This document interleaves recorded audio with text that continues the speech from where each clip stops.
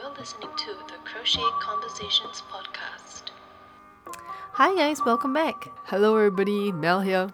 And this is Inez, and welcome back to another episode of Crochet Conversations. Today, we're gonna do something a little bit easier, not so technical, not so technique heavy, Yay. and maybe talk about something a little bit more fun, or in my case, not fun, because we're gonna talk about my personal crochet pet peeves. Oh, okay. This would be interesting. So, as we were researching or planning ideas for podcast episodes, we were thinking that it would be funny if I share a little bit about the things that drive me absolutely crazy when it comes to crochet. And these are the things that I don't like about me, not just crochet itself, but like the topic in general.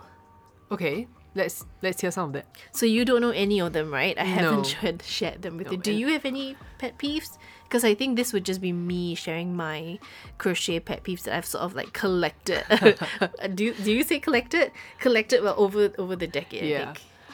I don't crochet as much, so to be honest, I don't think I have any pet peeves. Okay, but okay. Maybe if you start mentioning a few, I might be able to relate to some. Okay, so just a disclaimer, these are things that are personal to me and my own experience with crochet. If you are someone that does any of these, there is no disrespect and I don't mean to offend anybody. It's just like my personal, it's just like why I prefer one thing over another thing. And so this is similar to that. Okay, let's hear some of it. Okay, so I didn't think that I had so many. As you're trying to list down you are like, Yeah, so the more I started listing down, the more I realized that, oh gosh, there's so much that I don't like. And I guess it's like there's a bigger lesson here that the more you start thinking about negative things, more and more negativity will come. Yeah. But I don't mean this in a negative way. It's just I thought that it was funny. Or I think like personality wise, you are pretty I would say like in your this craft you're quite a perfectionist also. I don't know Yeah, whether it very has- much so. relate to certain pet peeves that you don't like, Yeah, okay, so I have, let me check. I have 8 in total. Okay, that's So not that's- a lot actually. I thought there would be Really? I more. think that's quite a lot. I don't even think I can count as many pet peeves if it's not related to crochet, like in my own life. Okay, that's true. I don't even think I have 8 pet peeves. Okay. Maybe like the way if people walk and they drag their slippers, that's a pet peeve. But I don't think I have 8. Or like eating with like your mouth like open. and, I mean, I say I don't think I have 8, but this is already 2. But okay, so let's start, okay? Number 1, I hate it when people say that the recommended hook size is what's on the label. I hate the misconception. I like things to be like, I like information to be accurate, and as long as the information is accurate, you can do with it what you will. You can choose to ignore it or not, but the information needs to be accurate. So you're saying that information is not correct. It's incorrect. Yes. So when you pick up a yarn ball and you read the label, they always have like the swatch gauge and they always have like the hook size, and they always write recommended hook size. But I've come to realize, or I've learned, that it's not actually the recommended hook size. It's just the size of the needle used to create the swatch gauge information that they give you. Why would on they the back. use the word recommended hook size then? Because that's what they tried it in and that's what works, so they would recommend you use it for that particular ball. But there is no such thing as a recommended hook size. Everybody's hook to yarn tension is different. Everybody works differently. Everybody has a preference. So I think it's very misleading to say that, I followed. Okay, and the reason why I developed this pet peeve is because students that approach me and say that, I use what was recommended at the back of the label. And in fact, lots of people say that, but it's not. It's actually what size hook they use, the manufacturers use to create that swatch gauge and give you those numbers. That's all.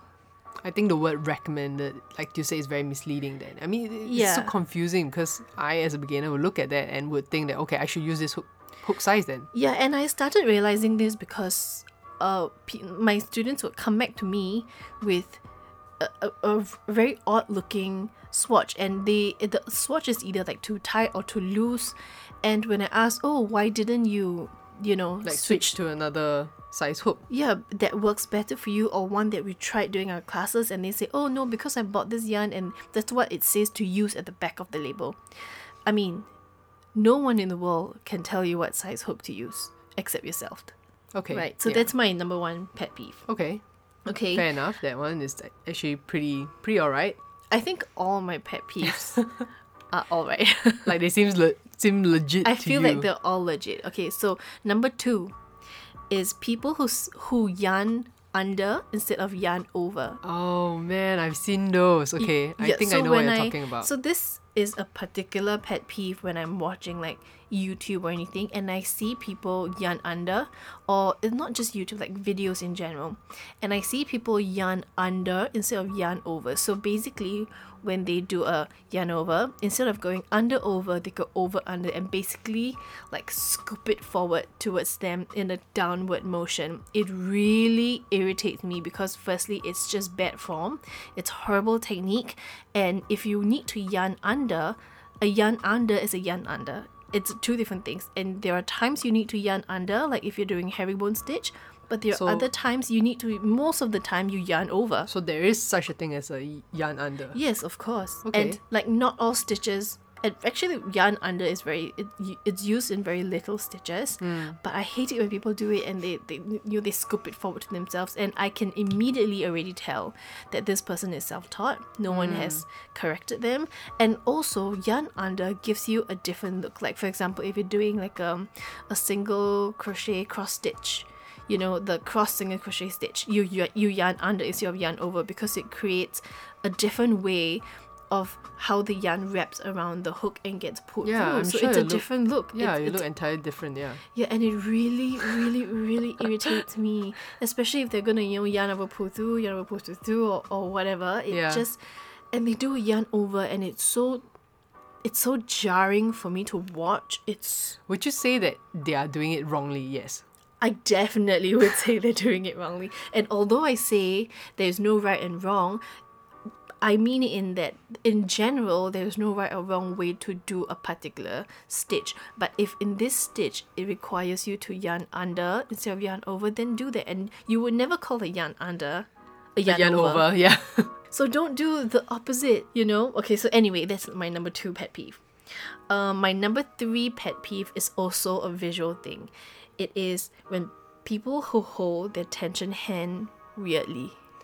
Okay, I've also seen like some of those. I think because as a beginner, I watch YouTube a number of videos, you know, trying to understand like some of the stitch because I don't really remember a lot and of them. I can imagine why it would be difficult for you, because you haven't been crocheting for really long, and like you watch me crochet, right? So because I do it a certain way, you are used to doing it a certain way. But when I first started, there was no right or wrong way for me to learn because I was pulling information from all different types of resource, right? But I have found that there are certain people, like over the years, I've developed a way of holding it that I think is most effective, which is the way that I taught you and the way I teach most of my students. But when I watch videos or see other people crocheting sometimes, I just think that they stuck to the way that they were taught and they never like improved or tried to modify the way their hands work to make it more either comfortable or more intuitive for them. So like they grip their fingers weirdly, and you know, my hands ache just watching the way like they grip, especially those people who like who hook their second index finger. And like just doing it now, you can't see it, but you know, behind the camera I'm actually, you know, trying to show Mel how to your do it, fingers and I feel cramped like my up. hands are gonna cramp.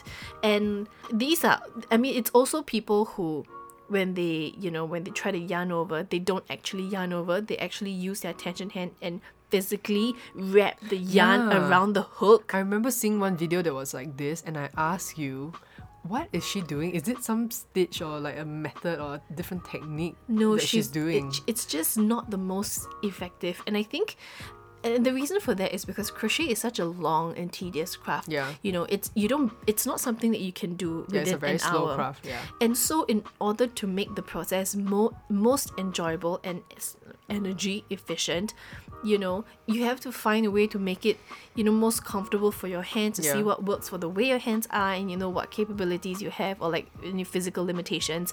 It has to be sustainable for you and your energy. Otherwise, you could also end up injuring yourself and having like wrist problems or, Yeah. or pain in your thumbs and fingers and whatnot. And also, like, if it's going to be so uncomfortable and I will end up not enjoying the craft and probably won't want to continue also, I think. Yeah, and that's horrible because, you know, I don't feel like that's giving crochet a fair chance Yeah. in your life if that's how you feel, you know. Another thing is when people over wrap their yarn around their around their tension finger, the regulation finger. Yeah. I think it's so it's so strange, and I think I tried to do it myself once Okay. actually. To be fair, I think initially when I first started crocheting and I had so much problem with the tension, I find myself doing that to kind of tighten the yarn over my fingers several times to kind of control that. But as I got better, I realized that it's getting like too tight. Okay, Yeah. so I don't mean as a beginner trying to figure out what works for you. I think as a beginner, you should try everything, including all of these things that drive me insane. Okay, but I'm referring to Alright. people who are obviously already experienced in their craft Yeah. and still do this as part of like their technique. You know, there's nothing really wrong with it. I just don't feel that A, is sustainable, and B, it produces, you know, I think it's giving yourself extra work, and I'm such a big fan of finding the most efficient route, Yeah. you know, to do things, and you know that Yeah. applies to me in my everyday life too, that there has to be a most efficient, you know, SOP to certain Yeah. things. I mean, I guess I understand where you're coming from, saying like maybe this could be what they started off with and they should like get better and they over just time. never Yeah. tried. And like I know this because I have tried so many different ways of holding yarn in both hands, you know, in bead tension hand or my crochet hook. Yeah. And I've tried so many different ways of holding it, and I have experimented with different things, and I have found a modification, almost like a mix of everything, Yeah. slightly modified to fit the way I do it. So nobody would really hold your tension hand the way I would do it, because yeah. it's my personal way. Yeah, and correct. even when I teach it in my crochet classes, I tell people this is how we're gonna start. But if it doesn't work for you, we're gonna alter and we're gonna try. Yeah. You know, and we're gonna keep tweaking the way you hold the yarn until you find what works for you and what's comfortable for you. You know, but you know, it really just drives me crazy. And it's so distracting for me Yeah. that I am not even able to concentrate on the video. So if you hold your yarn weirdly and you are trying to create a crochet, Yeah, you're just focusing on all the negative yeah, like, I would just part of it. I would just turn your video right off. I would just look for another video. It's so important to me Yeah. to not be like triggered by that. Okay, I don't know that's just me. Okay, I can feel you like being triggered. Okay, next Yeah. one. Okay, so number 4 is people who say that there is a correct way to chain and to work into the chain stitches, and that is to crochet into the back bumps of the chain stitch. Okay, Back bumps. there are some YouTubers out there, especially really famous ones, who like to say that there is a right way to crochet into the chain stitch. So you know how you create a foundation chain, Yep. and then you know you can either work into one of the loops or you can turn it to the back, and the back bumps of the loops you work into there, and some people say that's the correct way to do it. Okay. Okay, which I think it's utter bullshit, because there is no right or wrong way. It's just what technique you need to use in that moment. Right. So let me give you an example. When you create a chain stitch, you know that there's a front and a back, right? Yeah. The front side will be all the tiny V's, and it will be flat to the touch. When you run your thumb down that chain stitch, that whole bit will be flat. And then on the flip side, on the back of your chain, you have all the little bumps, correct? Yep. So if you want to work into those back bumps, you can do that. And the result of that would be that the bottom of your work would have really nice V's that mimic the end row that you're going to do at the end of your project. So you don't have that line of chain at the bottom. Okay. Okay, so if that's the look you want, then go ahead and do that. But some people don't like that look, and it creates so your tension, your foundation chain, it shrinks. The tension almost goes into negative tension because you're pulling your chain stitches into each other. So there are also reasons why you don't want to do that. Okay. So it's just different techniques. It's at just this a point. different technique. And also, if you want to do like a border, say if you're making a top and you want to crochet the end of your top, maybe you want to do some scallop edging or some crown edge, you want to crochet not into the back bounce, but into one of the top parts of the V, so that you leave the other part of the V at the bottom available for you to crochet your edge into. Okay. And so that's a way too. Yeah. There are other times you want to work into maybe using this technique is if you like that look at the bottom, if you feel like it gives you sort of like a foundation visually to build up, then okay, go ahead and do that. Yeah. But there is no right and there is no wrong. I do see a pattern here where you always talk about something and then you say, I hate it when people say that there's a right way. There is no right way. Yeah, and because it's like a constant thing, you know? And it's so funny because I get triggered by people who hold their tension hand, in my opinion, not the correct way. But it's not that it's wrong. It's just that I can see that their process, they haven't changed since they first learned it. And they have, found an inefficient way to crochet, and that bothers me. So, okay, anyway, so moving on to my number 5 pet peeve. Okay, so my number 5 pet peeve are YouTube videos that over-explain how to do a single crochet or double crochet or half double or whatever. Yeah. Crochet videos that over-explain in the beginning how to do a chain stitch and how to do the slip knot. Oh my god, I just want to shoot myself in the brain when that happens. I think, because firstly, I think it lacks such awareness of the audience that they are trying to reach. And especially, let me give you an example, okay? If I'm looking for something very specific, like how to do a shell stitch pattern, for example, okay? No, let's talk about moss stitch, which is easier to explain. Okay, so they will say, how in a moss stitch you want to do like a foundation chain, and then you want to do a single crochet, chain 1, skip 1, single crochet, chain 1, skip 1, single crochet. Okay, so this whole video could be over in like 10 minutes. Yeah. But no, they go, okay, so now I'm going to teach you how to do the moss stitch, okay? We're going to do a slip knot. We're going to take the yarn, we're going to wrap it around, we're going to loop, whatever, and pull through, okay? Now we're going to do a chain stitch. We're going to yarn over, you see how I'm holding it? You see how I go under over? See how I pull through? That's Yeah. And then they do the same with say maybe a double crochet. They go, okay, so we want to yarn over, we want to find the stitch. I can feel the tension and the annoyance and then we want to go in and okay, dude, somebody that is searching a specific video like how to do the linen stitch or moss stitch, they are going to know the basics. Yeah. No one with absolutely no idea of crochet is going to open YouTube and go, how do I crochet a linen stitch? I think it lacks such awareness of who the audience is. Come on, at which part do I get to the part where I actually want to learn, right? And it's so boring for someone like me, and I think a lot of you listening too, who already know how to do a single, already know how to do a chain. Yeah, or double even. Who already know the basic stitches and now want to improve upon your skill. I mean, go ahead and put up specific videos, like specifically how to single, how to double. Yeah. And if you really need to, just mention in your video, if you need help with all the stitches, I have, a Other playlist. videos or what, Go and learn that before you come back to this. These are the stitches you need, and then let's hop right in. Yeah, people need to get to the point, Yeah, I think and I also think it undermines the audience ability a lot, especially if I'm looking for how to create maybe like a crochet mandala or whatever. Where the stitch or the project is obviously like an advanced level or something like that. Correct. Right? I am not going to need you to explain to Slip me knot.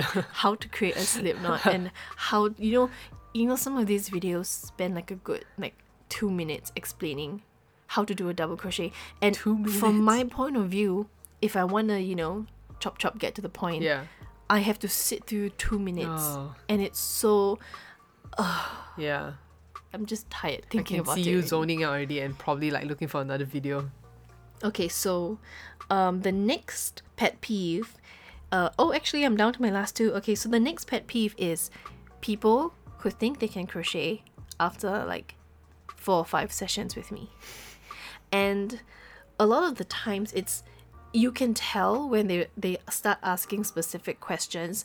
They start going, okay, so if I were to explain this to somebody else, how would I do it? There is a very big difference between learning how to crochet, knowing how to crochet confidently, knowing how to explain to a friend how to do a single double, between developing a curriculum, planning activities in level of like complexity, and how intricate a stitch is. There is a very, very big difference between planning a curriculum, developing a program to help teach someone something, versus me telling you, hey, do this, do that, and then like, no, watch me what I do, and they just follow. So I think a very good example would be like, if I were to teach someone how to cook, if I would, like, an egg, if I'm teaching just a friend, I would be like, oh yeah, just crack the egg, turn on the heat, just do this a little bit, and then voila, you're done. But if you go to school, they're going to really go in depth with you. If you go to culinary school, they're really going to go in depth. They're going to explain to you why you do it a certain way. They're going to make you make the mistakes. And they're going to teach you all the different things and why it works and the chemistry behind it and everything. And you're going to have a real deeper, fuller understanding of how to cook an egg, which is actually not that easy. So, and I think that's akin to people taking, 1 or 2 lessons. It's worse if it's 1 or 2 lessons, but they finish 1 or 2 packages with me and they go, I want to be able to teach this. Tell me how you teach them. We always have conversations like this, like you being able to do something versus you being able to teach somebody is two different things. Yeah, it's 2 separate things. You may be able to do it perfectly, but not pass on that knowledge to somebody else. Yeah, and I think really it's more the mindset of these people that really annoy me. Yeah. It's like you would never go to, maybe like a candle making workshop and leave the workshop thinking, I'm going to start a business. Yeah. Unless you're paying, for like a full-on course, like a 30, 40, 50-hour course that you're taking, and you're actually learning how to teach people. Yeah, like being certified or something like that. Yeah, and like that's the reason why in order to teach you need to go to school, like regular. It's just like with any sort of teaching. You not only need to learn the craft, you need to learn how to develop the program, and you need to learn how to communicate that efficiently to somebody while creating like a physical curriculum, for them. So like, I mean, like you say, it's exactly like school, right? Yeah, that's something that really, really, really, really irritates me. I think at the end of the day, it's about understanding the craft. You cannot just learn something, and for you to pass it on to somebody, if you don't understand it, how are you going to explain it properly to a person, Yeah, and I think, like I said, I think it's more the mindset of these people that, they want things fast and easy, and they don't really think about the bigger planning of things. Like, it's not just me teaching, it's me figuring out how much material you're going to need, where I can get my material from, because I can't be buying it at cost, at retail price and using it in my class. How do I do all that while keeping my costs low and, blah, blah, blah, so that I don't charge people too much. And it comes with all these things that I think when people say they want to teach, they want to do it full time and teach crochet, unless you've been doing it for years, you may be able to teach them how to do the right thing. But it's beyond that, right? It's being able to capture when they do something wrong and tell them why it's wrong, and and let them know that if this is what's comfortable for you, we can modify what we're doing to make this your preferred method. And like how to rectify mistakes and things like that. Yeah, and how to troubleshoot all the mistakes that you might encounter along the way, any tips and tricks. All this is part of teaching, and it's not something that you can just develop. No, just like that. It's just not something. 4 or 5 classes. Yeah, 4 sessions with me is 8 hours, and you're not going to be able to teach someone something after only 8 hours. Yeah. And any craftsperson, anybody who has gone through extensive training in their craft in their life, is gonna feel my pain. Yeah. It's like no one can say, oh, teach me your job in 8 hours. Yeah, no, correct. even just changing jobs, you need like a full week of handover time. Yeah. So anyway, that's that. Now for my last pet peeve, which I think you might share with me, is people who come to us as makers and say, oh, I could totally get this cheaper elsewhere. I wonder how many times we heard this one. Yeah, and I feel the pain for all makers out there, or not just makers, anybody that provides a service I feel your pain when somebody says, "Oh my god, it's so expensive. Can you give it to me at a cheaper price?" Or when they say, "I've been supporting you for so long, I deserve a discount." Yeah. Oh my gosh, the more you order, like the more you buy, especially in crochet, and anybody that crochets out there is gonna feel my pain too, even if you're not running a business. The more someone orders from you, the more time you spend on it, and the longer a project draws on. Yeah. And they want it for cheaper. Like, this is not a bulk buy on like AliExpress. Yeah. I think sometimes these people, maybe they don't understand like what goes on into the craft. Like they forget that, or maybe they don't know that crochet is actually a very slow craft. Like, you cannot machine make crochet stuff. Somebody actually has to sit down somewhere and handmade this for you, and it can take hours or even days or weeks just to complete something. Okay, so my take on it is that I think people have just heard the concept so much that the more things you buy of that same one thing, the cheaper it gets. And I think people have just heard this concept so much that they forget to apply it appropriately. Yeah. So if you are, if you're getting something made from a machine, then yes, of course, the more they do, the better it is for the cost of the factory to churn out more of the same thing, right? But this is only if it's done by a machine, because machines are expensive to operate, right? So the faster and the more things you can get out of a machine, the better.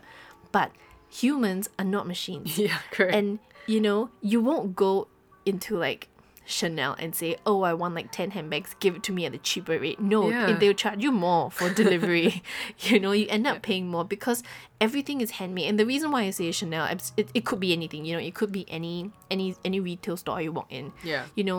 If you do get a bundle or a discount for getting more items, it's because it's down to the makers themselves choosing to earn less from you out of goodwill, and it's not because it's cheaper or easier for them to make. Yeah, I think it's not. I think people have just heard it so much that they forget that it doesn't apply to things that are handmade. Yeah, there's a reason why it's called handmade, right? Yeah. We are using our hands, and like, how many hours can you commit in a day, and how long Exactly. you can actually continue working like non-stop. It's just because doesn't make sense. roles reverse. I'm quite sure that very little people would have the patience, especially people who customize handmade things, be it clay earrings or be a painting or ceramics. Like, give roles reverse, they would not be able to do this day after day after day after day, but they expect it of someone, and they expect it cheaper. And it really annoys me because I know that these people are going around, I don't want to say disrespecting, but it is very disrespectful to all the other artists.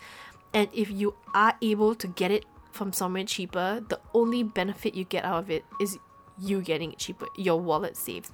Yeah. Some other maker out there, which I've said before in another episode, I think, some other maker out there is losing money trying to give you that discount in order to keep you as a customer, because they see you as a valued customer worth keeping. And I think if there's any takeaway, is that you need to remember that, that someone is disadvantaging themselves for your benefit, for your stupid discount.